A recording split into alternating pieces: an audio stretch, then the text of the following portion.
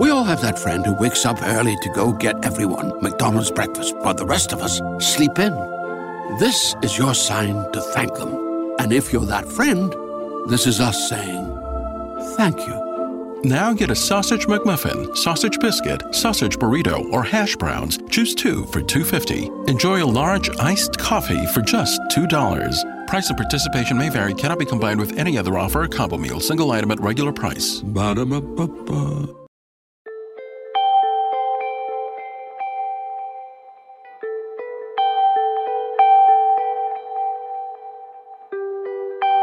It's hard to listen to the news without realizing we're living in volatile, unprecedented times.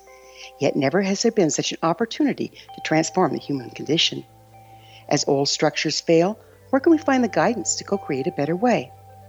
Find Your Path Home is an ever-evolving, leading-edge information, education, and healing resource center designed to support and guide you on your path to unity and enlightenment.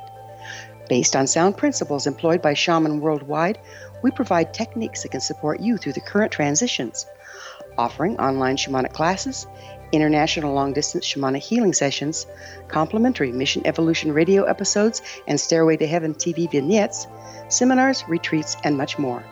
All of this can be found on findyourpathhome.com.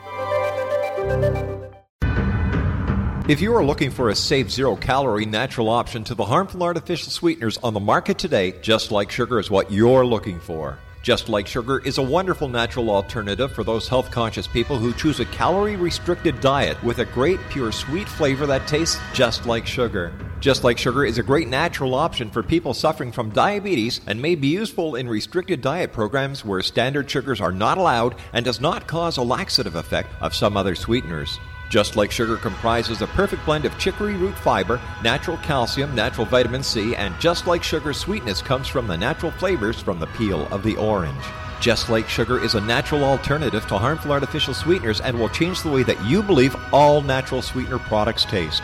Just Like Sugar is available at your local Whole Foods markets, Wild Oats markets, Henry's, Sun Harvest, and many other fine natural food stores in the U.S., Canada, and worldwide.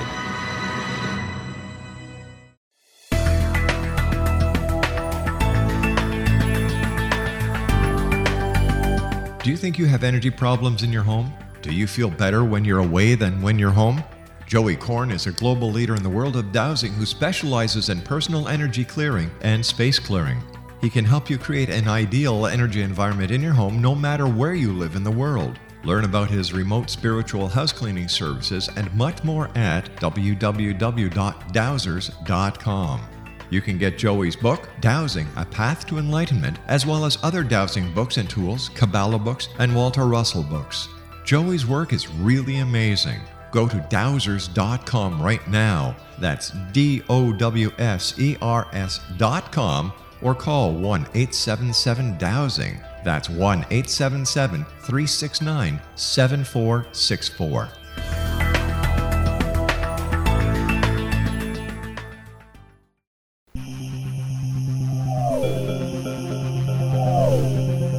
This is A Different Perspective with Kevin Randall.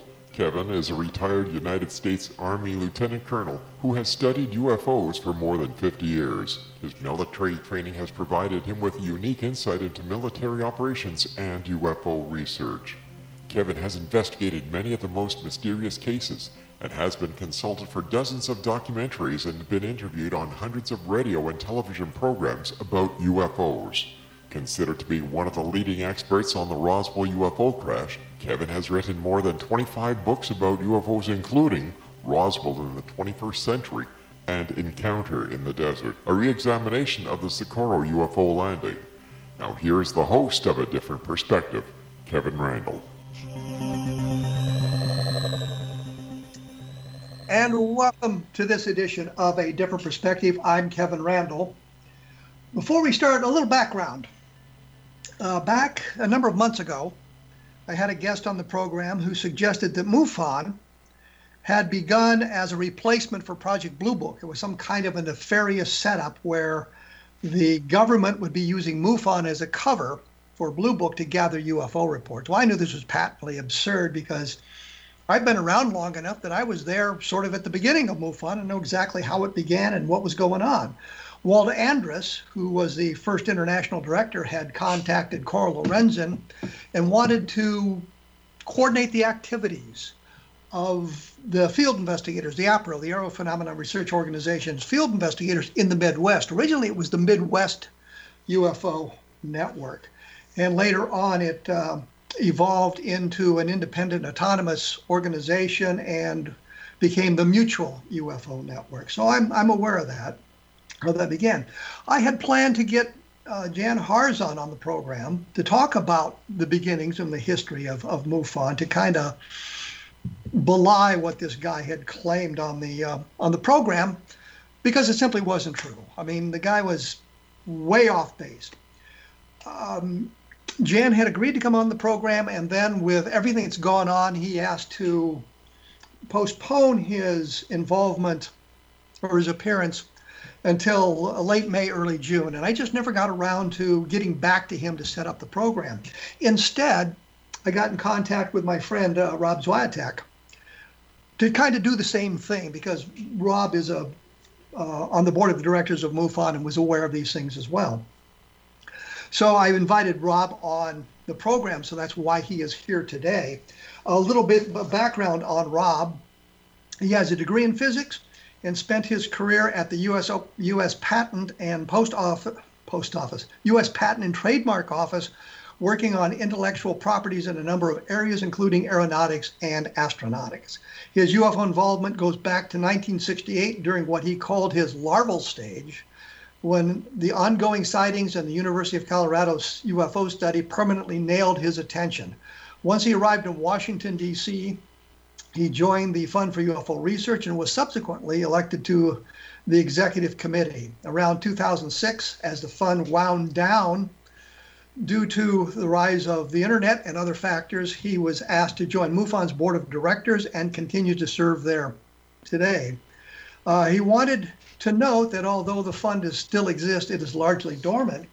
And given the circumstances of the last 48 or 24 hours, actually, this becomes even more important. For those of you who do not know, the executive director of MUFON, Jan Harzan, was arrested on July 3rd for solicitation of a minor. He had been engaged, I guess, in internet conversations with a girl he thought was 13, turned out to be a police officer. So when they met for the assignation, Jan Harzan was arrested. That's sort of the gorilla in the room at this point.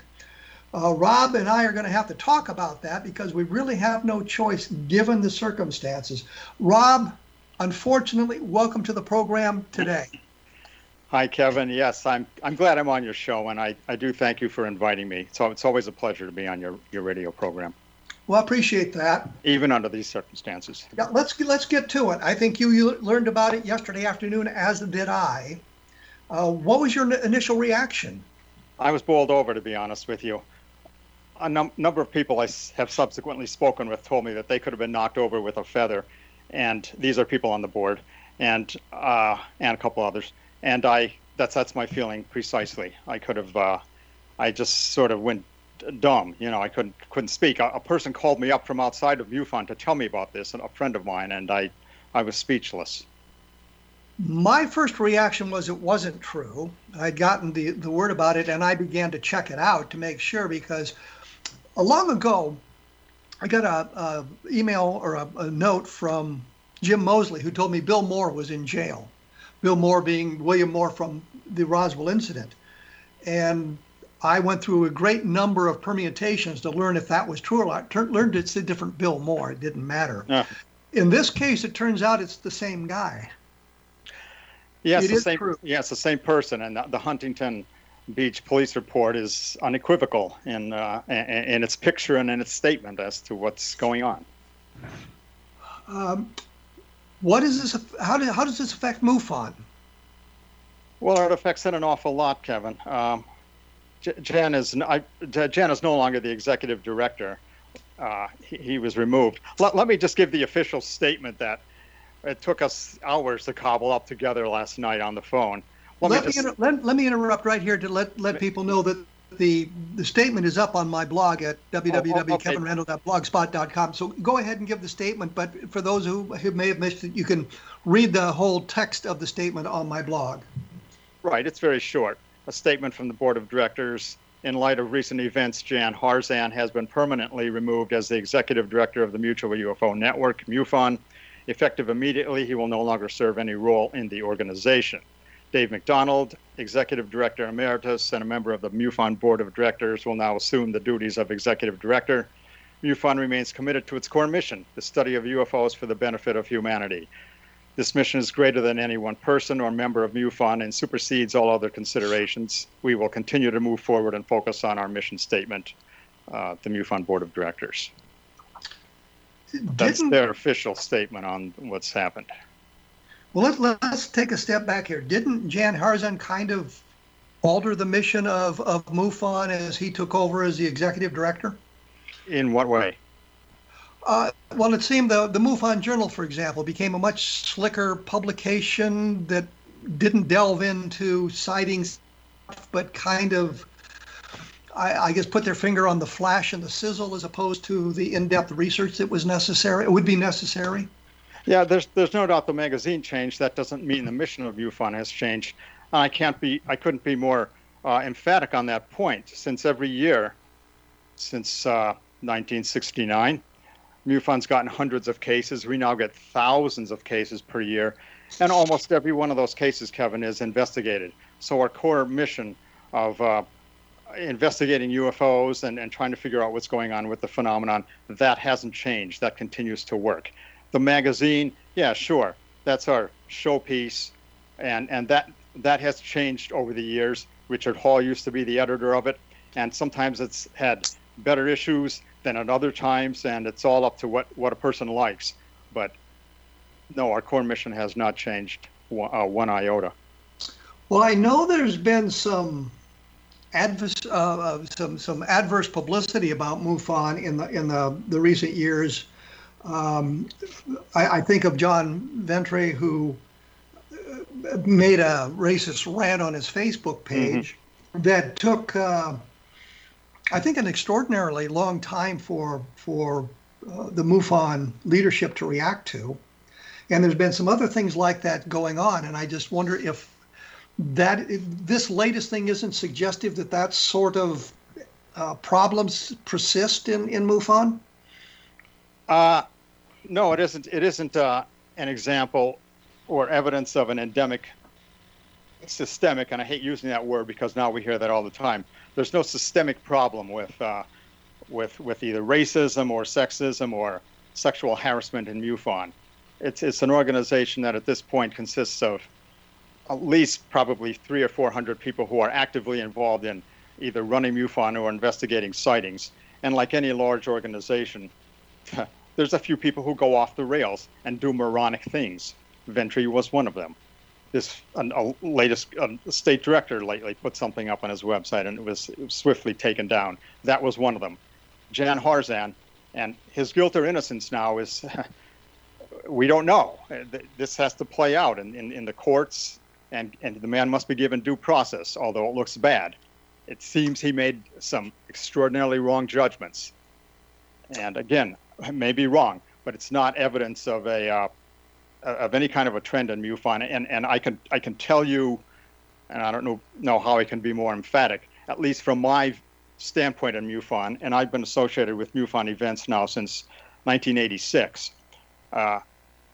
I'd put my hand on the Bible and say that I've never seen any organizational either racism or sexual harassment or sexism, call it what you want, in the organization. And I can't be more firm on that standpoint.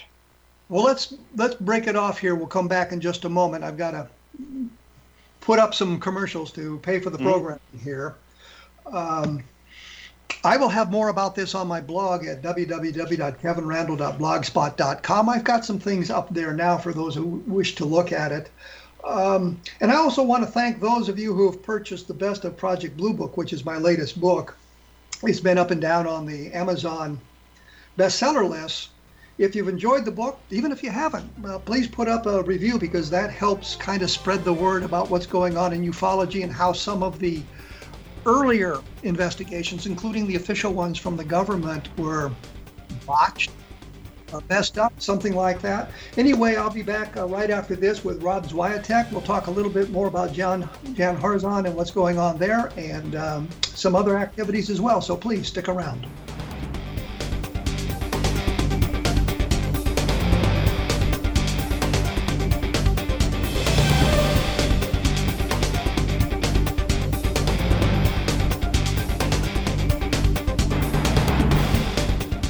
How would you like to be able to read other people's minds? Well, the next best thing is here. When you know how to read a person's name, you know how the person thinks, feels, and behaves. Each letter in our name holds a key to unlock our true essence. Our name contains both our gifts and challenges in this lifetime.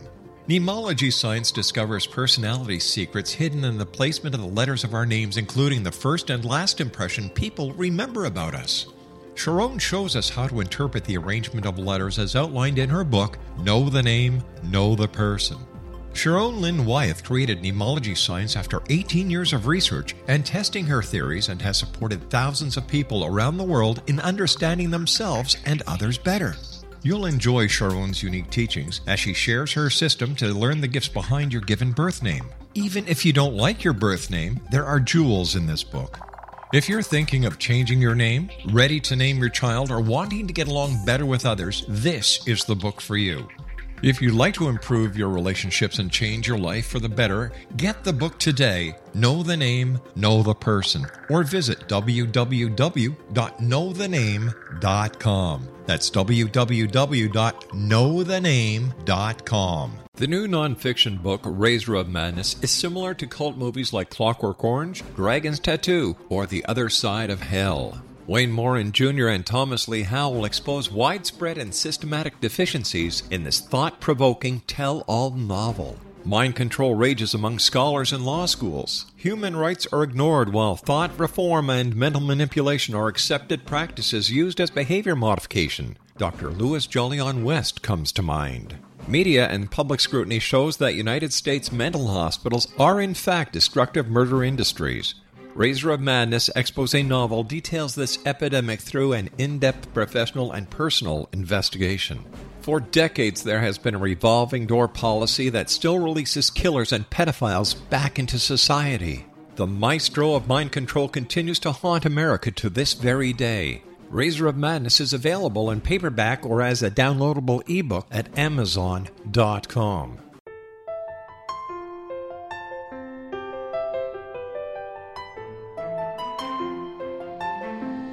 Path Home Shamanic Art School has just launched a new online series of classes, Galactic Shamanism, Art of the Ancients, Key to Tomorrow. In these classes, composed and taught by Path Home founder and director Gwilda Wiyaka, you'll learn practical shamanic skills to support your daily life, such as how to build a medicine wheel to access the power of the earth, perform a shamanic journey, create sacred space in which to live and work, empower your life with totem animals, elementals, and fairy folk, and learn the art of accurately reading signs and omens. These tried and true skills are the key to living a powerful, productive life. Visit us at findyourpathhome.com to see the ever-growing collection of classes and leading-edge information to support you during these times of uncertainty and transition. All can be found at findyourpathhome.com.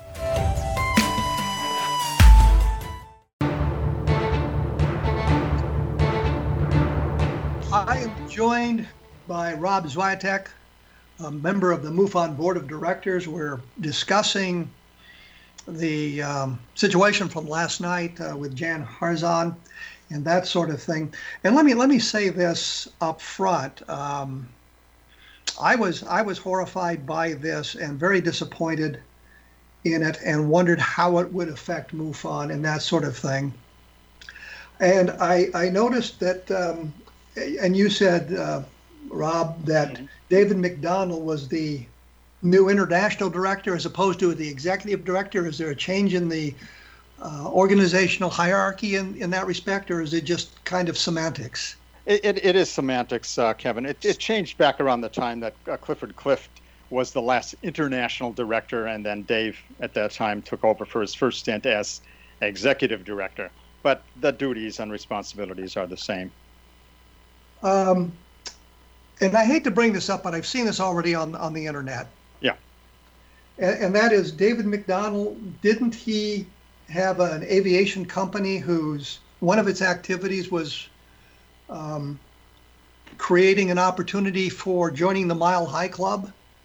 Yeah, he did. He did have and he still does have a flight service. I don't know whether he still does that, but yeah, I can't, as the best of my knowledge, that occurred. Well, and I hate to put you on the spot because Yeah. I know this really isn't your fault, but there have been some people that suggested that was a little bit tone deaf on the part of MUFON to bring in this guy who is organizing this activity among consenting adults, or between consenting adults, I probably should say. And given what has just transpired with Jan Harzan, and they're wondering about maybe that was somewhat tone deaf. Was he the only opportunity, or was there a discussion of who would be the best replacement for Jan? Well, I'll be honest. There was a succession plan in place, to the extent that if there were an earthquake and California cracked off into the Pacific, what would happen with MUFON? And one of the things we discussed was having the operation switch back to Dave, because he had a complete computer software to take over the organization. Basically, at the press of a button in California, it would just transfer the activities back to Cincinnati, and that's what we had decided might happen if such a situation ever arose. So I'm probably speaking a little bit out of. Probably I shouldn't be saying all these things, but nonetheless, we didn't have an overarching discussion for hours and hours and hours as to how who the next director would be, because we knew Dave can take over at least for a temporary amount of time, a short temporary amount of time as the executive director. I don't know how long he'll be there. Maybe it'll be years, maybe it'll be months. I have literally no idea. So this is kind of a reaction to what happened yesterday. Exactly right. And because he had the capability of taking over with the push of a button, he was the logical choice. This was kind of something that had been set up in the eventuality it was needed. It's a default, if you will. And Dave did a good job running MUFON the first time around, and he has a big operation going on right now for training flight dispatchers and everything like that. So it's not much of a problem for him to now assume the duties of MUFON on a day-to-day basis for some period of time. Would you suggest that his flight service that allowed for joining the Mile High Club is kind of a red herring in one respect? It's really irrelevant to what's going on? Yeah, I think that's a good way of phrasing it. It's exactly right. It is irrelevant to what's going on. We've been over this ground 10 years ago or so, whenever Dave took over the last time, and everybody chuckled over it and had their laugh over it. And Jim Mosley, a good friend of mine, and I remember Jim saying that same thing almost that you said to me back then about Dave. And what can you do? It's something that Dave did, and I don't know whether it still occurs or not, but it has nothing to do with the businessman side of him and his skills in running an organization. What was the genesis of the Inner Circle? The Inner Circle, as I understand it, was just a designation for donors who contributed, I think it was $5,000 or more to MUFON in a single year, or in a single lump sum, or maybe it was aggregate, I don't know, but it was $5,000 or something like that. And everybody who did that was, Jan needed a name for those. He wanted to say, oh, here's all the people who donated X amount of dollars to MUFON. I'm going to call this, I will need a name for it. And he chose the name. This was not something that came up before the board. It was just something that was kind of almost below, beneath the radar. And I don't even know if all board members knew what the Inner Circle was. And it was just a name for a class of donation givers. Did he solicit the donations from these big givers? I mean, did he kind of invent the Inner Circle and set up the criterion? He probably set up the criterion for the level of donations needed. He could have called it any name, but the level of donations needed for what he called the inner circle. I don't believe, to my knowledge, that he went out and called these people up and said, "Hey, I need X amount of dollars. You can join the inner circle." I'm almost positive that didn't occur, although I don't think I would have heard about that one way or another. But I have no reason to believe that these were people that Jan personally called up and asked to contribute. Well, the reason I asked this, I hesitate to put this on your shoulders because I know that you're putting a lot on my shoulders here today. But go ahead. You're sort of I lift weights, so I can take it.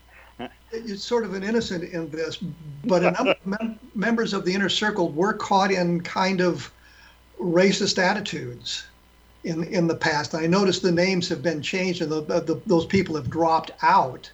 But I think that would suggest to some people maybe that there was a kind of a problem at the very top of MUFON with some of these racial and sexual attitudes.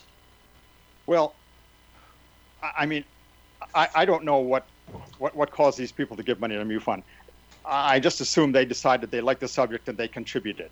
Most of these people were wealthy. What do they care that they get some stupid appellation placed upon them for giving so much money?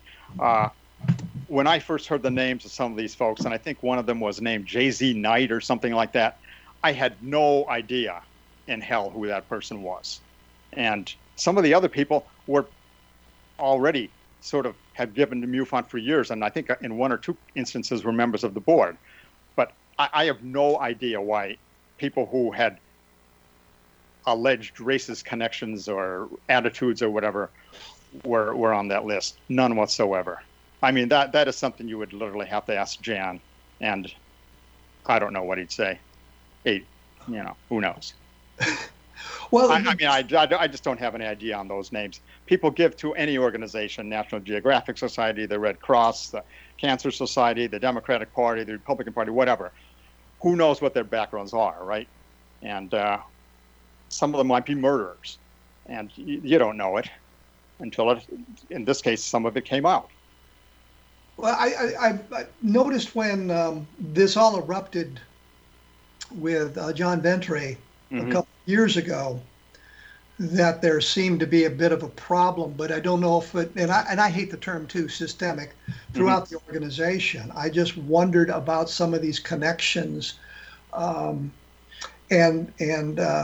we're worried about where that might be going. And I wondered if Jan Harzan's attitude wasn't more as a businessman building an organization as opposed to a ufologist engaged in scientific research. I don't know how to answer that or how to respond to that. At the time the Ventre thing came up, when the board found out about it, they were pretty adamant about removing the guy from the organization. I mean, within minutes of them hearing about that. And Jan said he had dealt with the problem, and everybody assumed that he was gone.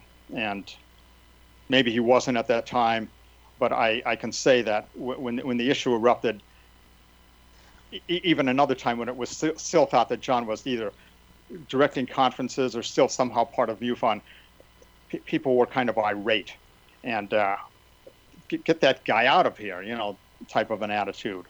And let's make one thing clear, which I think is important. The MUFON board of directors don't sit in one room together. I mean, you're not located all together in one area. You're scattered throughout the United States, correct? That is correct. And so that when these sorts of things erupt, it's difficult to get everybody together to talk about it, other than conference calling and that sort of thing.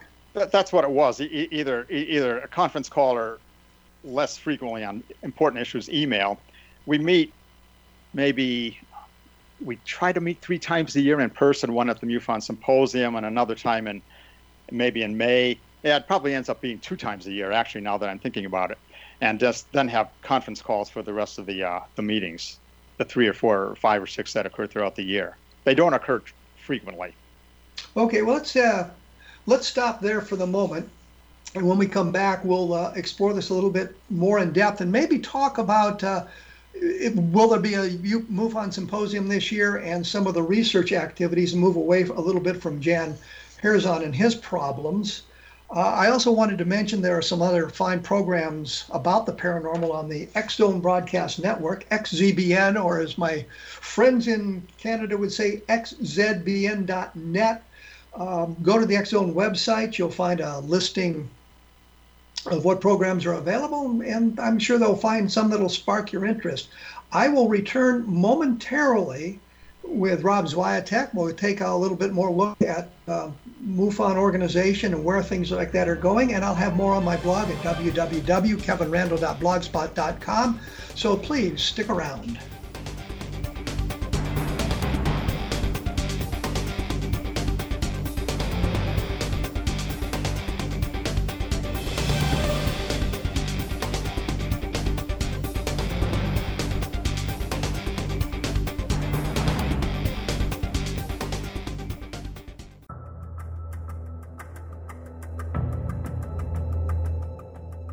Modern Esoteric, Beyond Our Senses by Brad Olson, consummates the lifeology story about where humanity originates.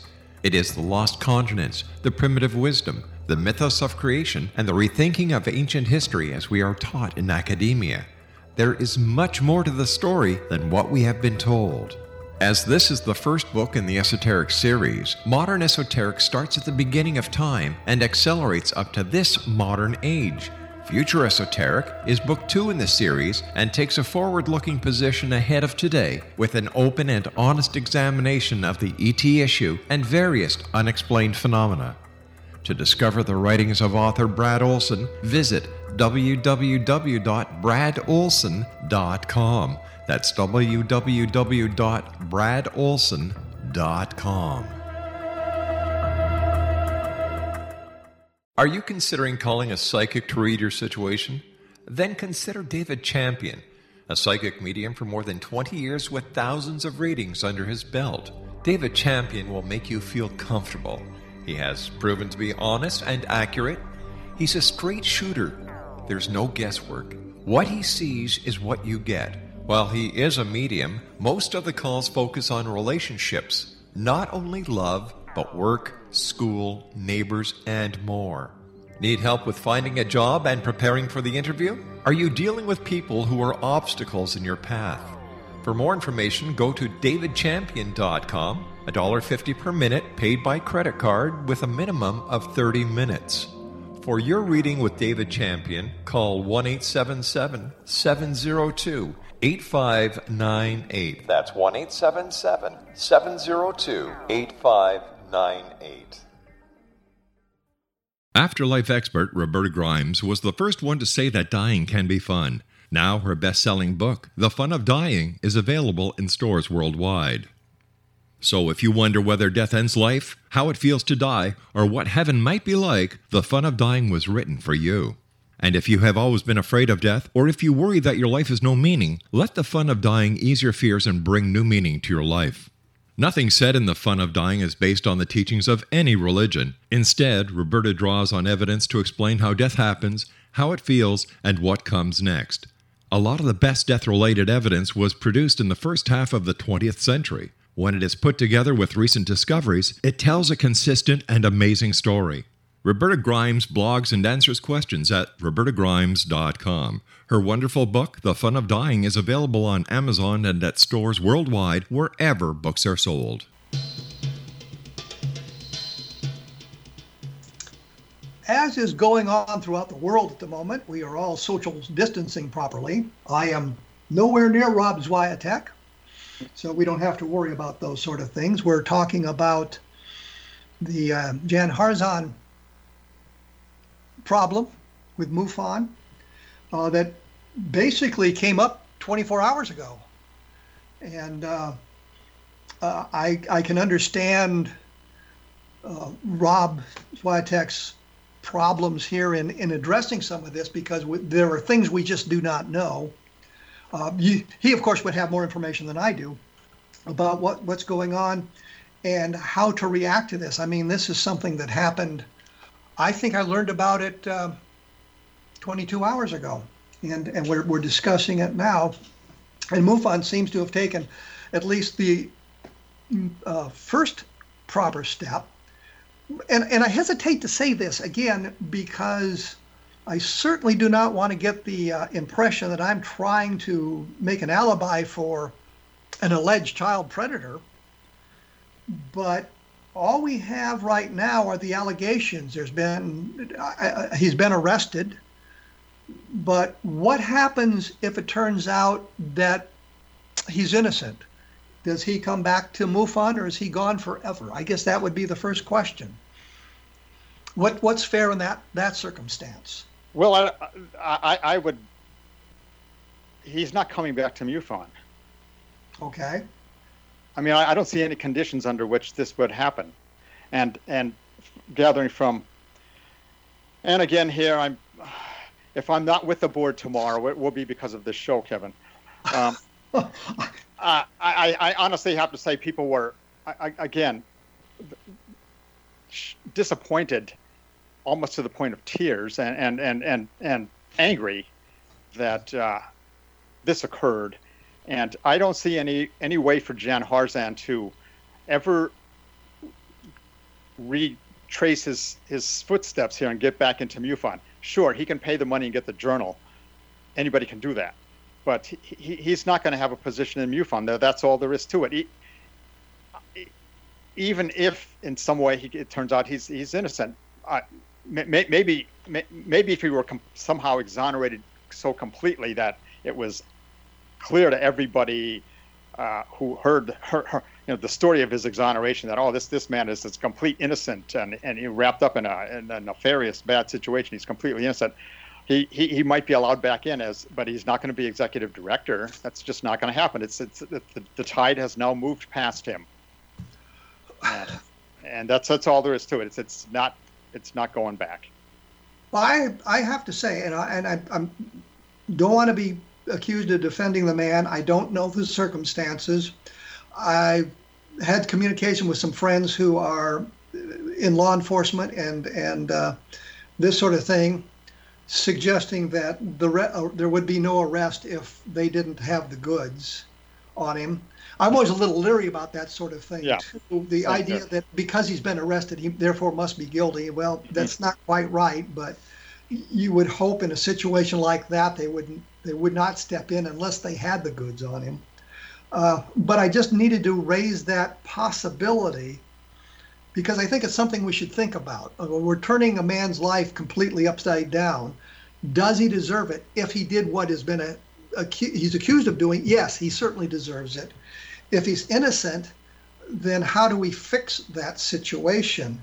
And again, this is no way suggesting that I'm defending child predators or anything like that. It's just a question of looking at the situation in a way, looking at the situation, the way things have played out in the past, where you made a statement 12 years ago, 15 years ago, and the mob comes after you in what's called the cancel culture. Here in Iowa, we had a guy who held up a sign on ESPN asking for beer money and gave his a way to contribute, and he ended up getting $3 million, and he donated it to the Children's Hospital, which was a magnanimous thing for him to do. But a reporter went back and found that when the guy was a teenager, he made some comments that could be considered racist. And so Anheuser-Busch backed off from some of the things they were going to do and that sort of thing. And that really wasn't fair. Mm-hmm. But this is a situation that's ongoing. It's something that's happening today. It's not something he did I suppose we could all say, yes, we all dated teenagers, but we were also teenagers at the time we were doing it. So it wasn't bad. But this is, I guess I'm flummoxed as well about this sort of thing. And I want to, I guess, sort of suggest caution in our reactions, but I don't see any way to be cautious. Yeah, the Huntington police statement is devastating. You have to deal with it. Yes, it's in your face as a series of seeming facts, and again, let's give him you are doing that, and I'm doing it as well. Let's give him due process and see how what transpires on down the line. It's going to take a while for the gears of justice to turn here and work, but eventually we're going to have a resolution one way or another on this, and we'll see. If he's completely exonerated, well, I mean, I hope somehow he is. I sincerely do. I hope he's innocent, and this is all just some horrendous mistake. Yeah, but I don't see how it is. No, it's just hard to get around that huge block that comprises that report. But I guess with McDonald coming in with his background, with his aerial service, and this, it just sort of suggests there's some kind of sexual problem at the top of MUFON. I mean, that's certainly not a fair statement, is it? No, I wouldn't think that it is. Absolutely not. If nobody, it's hard to speak about Jan now, but if he was leading a secret life, none of us knew about it. And if anybody else on the board is leading a secret life in some way, I sure as hell don't know about it, and I don't think the others do either, except maybe the person involved. And I don't think there is anybody. But nonetheless, who knows what your neighbor is doing, right? Or your friends in the privacy of their homes, or when you're not with them. It always shocks you sometimes. Yeah, I was just flabbergasted when I heard the news, and just couldn't believe it. So I guess the thing is, will MUFON survive this? MUFON's been through tough times before, Kevin, and they've been different circumstances than this. Like right after 9/11, they were pretty bad, and right after our involvement with Bigelow back in 2009 to 2010, we had enormous problems when James Carrion left and Clifford Cliff took over. The organization almost went bankrupt. The times were very, very difficult then, and we came back. And I don't see why we can't continue to persevere here and exist as an organization. And I know at least the board is all going to be working hard to make this happen. And sightings are coming in, and people are still working on cases. So there really isn't any reason, like I've restated, there really isn't any reason to think that there's some pervasive problem here that's running through MUFON, and that the only way to change this is to cause the organization to go bankrupt or to do away with the organization. Now, we had people in, let's say, CNN or some of the other networks here. We've all heard of these sexual harassment cases of the last few years. Is there a systemic problem with racism at CNN among some of the anchors and some of the reporters? I don't think so. Some of them were fired and let go, however, for that. Does that mean the whole organization gets tossed out into the cold or dumped into the water? No, it doesn't.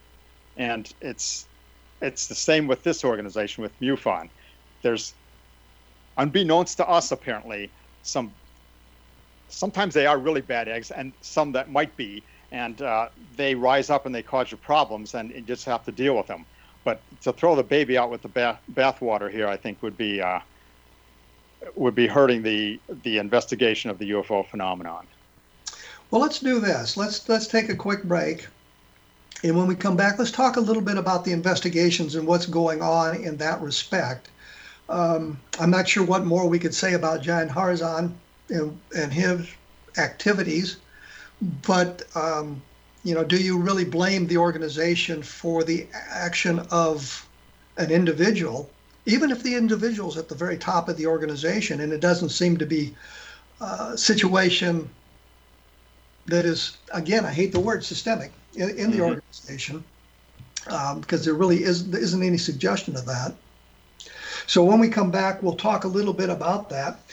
And I wanted to just say, going off topic completely here, is I have done a book called Conversations, which deals with or began dealing with alien abduction and took a different turn. And I think it's a nice little book, and I do not understand why more people haven't taken a look at it. It's available at Amazon.com.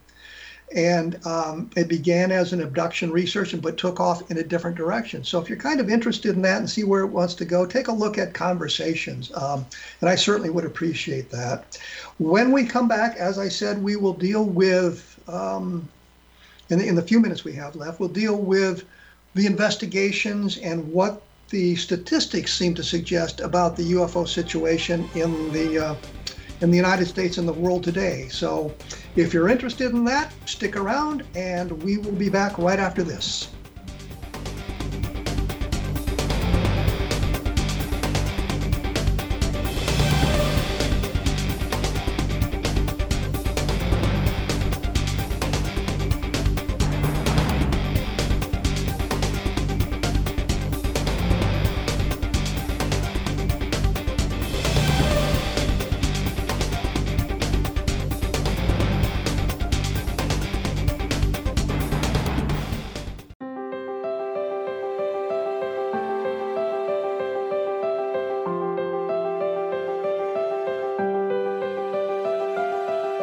Mission Evolution is dedicated to the well-being of the planet and animals, as well as the evolution of humankind.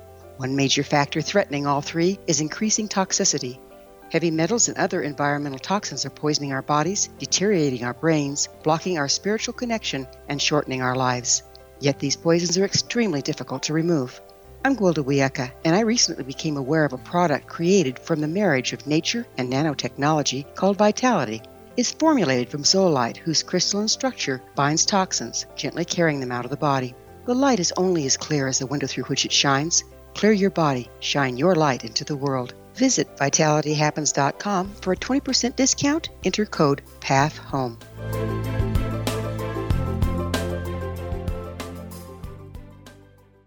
What Happened in Benghazi is revealed by Nicholas Genix, author of Obama, Islam, and Benghazi. He informs the American people that President Obama deceived them by advocating a strong foreign policy prior to the 2012 presidential election, and Hillary Clinton supported this deception. As the title infers, there is a connection between Obama, Islam, and Benghazi. Ample evidence informs Americans that Obama's early indoctrination in the Quran developed an affinity for Islam, why the Quran is the source of discontent in many countries, and why the Obama foreign policy deception led to poor military action and caused the loss of American lives in Benghazi. Genix provides 36 questions for the Select Committee on Benghazi to validate if Americans are justified to mistrust President Obama and Hillary Clinton. An overview of Obama, Islam, and Benghazi is presented on the website www.futureofgodamen.com. That's www.futureofgodamen.com.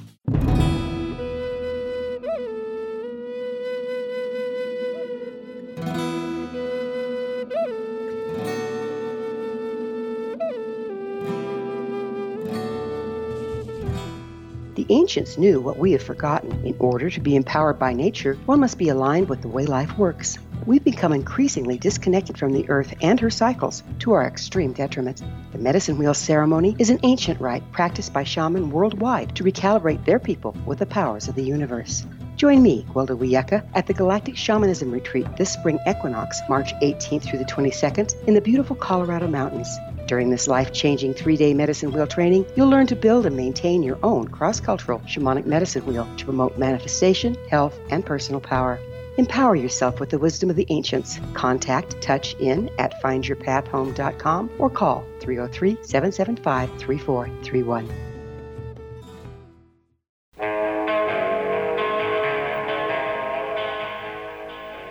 I'm with Robert Swiatek, a member of the MUFON Board of Directors. I think we might have beaten the new problem with MUFON into the ground here. I'm not sure what else we could say about it. I think MUFON moved rapidly to deal with the situation as best they could, given the information they had. And I'm not sure what more they could do at this moment. But when we were planning this program several days ago, you'd sent me some statistics about the numbers of UFO sightings that are going on are being reported to MUFON and that sort of thing. Yeah, absolutely. I prepared these about a few days ago, Kevin, before the Mosler safe fell down on top of all of us. But the genesis of this was I wondered near the beginning of this year whether there would be a jump or a decrease in UFO cases as this COVID crisis began to unwind. Like how many cases were we getting before COVID really made its impact on America, and how many cases during the main impact of it up to the present day? And and then compared with the year previously, and I found that some of the numbers were rather amazing. And I won't, bore all your listeners with these because they are numbers and statistics, and they don't tell us too much about the phenomenon. Let me give you an example. For example, in March of 2019, MUFON received 265 cases that were of events that occurred that month, March of 2019, 265. In 2020, March 2020, 537. In February 2020, MUFON got 282. So the cases almost doubled in 1 month. In April of 2020, 640 cases compared with 264 of a year earlier. And in May, it dropped down again. We had 354 cases in May of this year. And the same curve occurs with Peter Davenport's National UFO Reporting Center. He showed the same bulge in cases in March and April, and then another drop off in May. Well, that seems counterintuitive to me, because I know when they've studied the number of sightings and what the time of day and all of that sort of thing, it always was suggestive of is when people were outside. Most of the sightings take place in the evening. Most of the sightings take place in the summertime, because that's when people are outside and have an opportunity to look at the sky. Now we're all kind of locked into our houses. It just seems that you wouldn't be getting as many UFO reports as you did in the past. Exactly. It is paradoxical.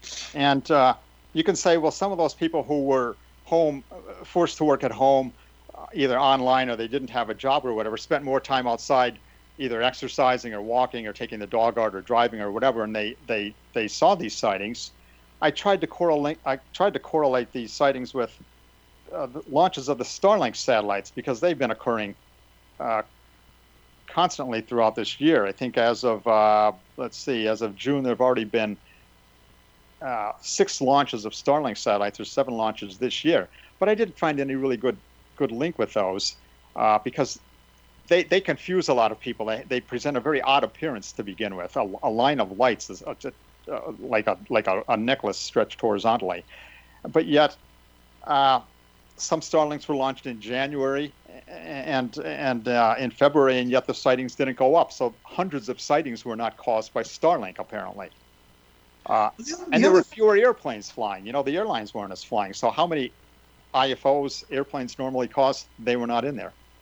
Well, one of the things I noticed on the statistics is there seemed to be a large number of unidentifieds. And I know the Air Force, of course, said there were 3% or 7% unidentifieds in their research. And I always thought that was a low number, simply because they were assigning explanations to sightings that were ridiculous. And they had a category called insufficient data for scientific analysis, which means the sighting wasn't identified, but they didn't have to put it into an unidentified category. And I just was kind of curious about the large number of unidentifieds in the MUFON statistics you sent. Can you account for that at all? I can account for them for a while. Yeah, they hover in the 20s usually, and lately they went down a little bit. And organizationally, the new international the chief investigator tried to. He also was thinking, I wonder why, the unidentifieds are kind of high. Whatever, so that investigators are now asked to be almost 90% sure that something can be classed as an unknown before classifying it as an unknown. If you think there might be a more significant amount of doubt about your sighting, something less than 90, maybe you're only.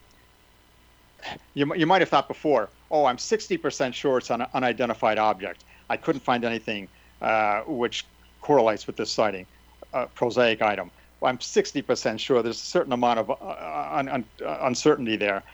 They might put it in the unknowns. Now they're being asked to put it in the knowns. We're asking for a little bit higher standard, at least subjectively, as to how you feel about the sighting. If you feel that a sighting is, it's probably could be explained. I'm 80% sure it could be explained. Then let's call it an unexplained sighting.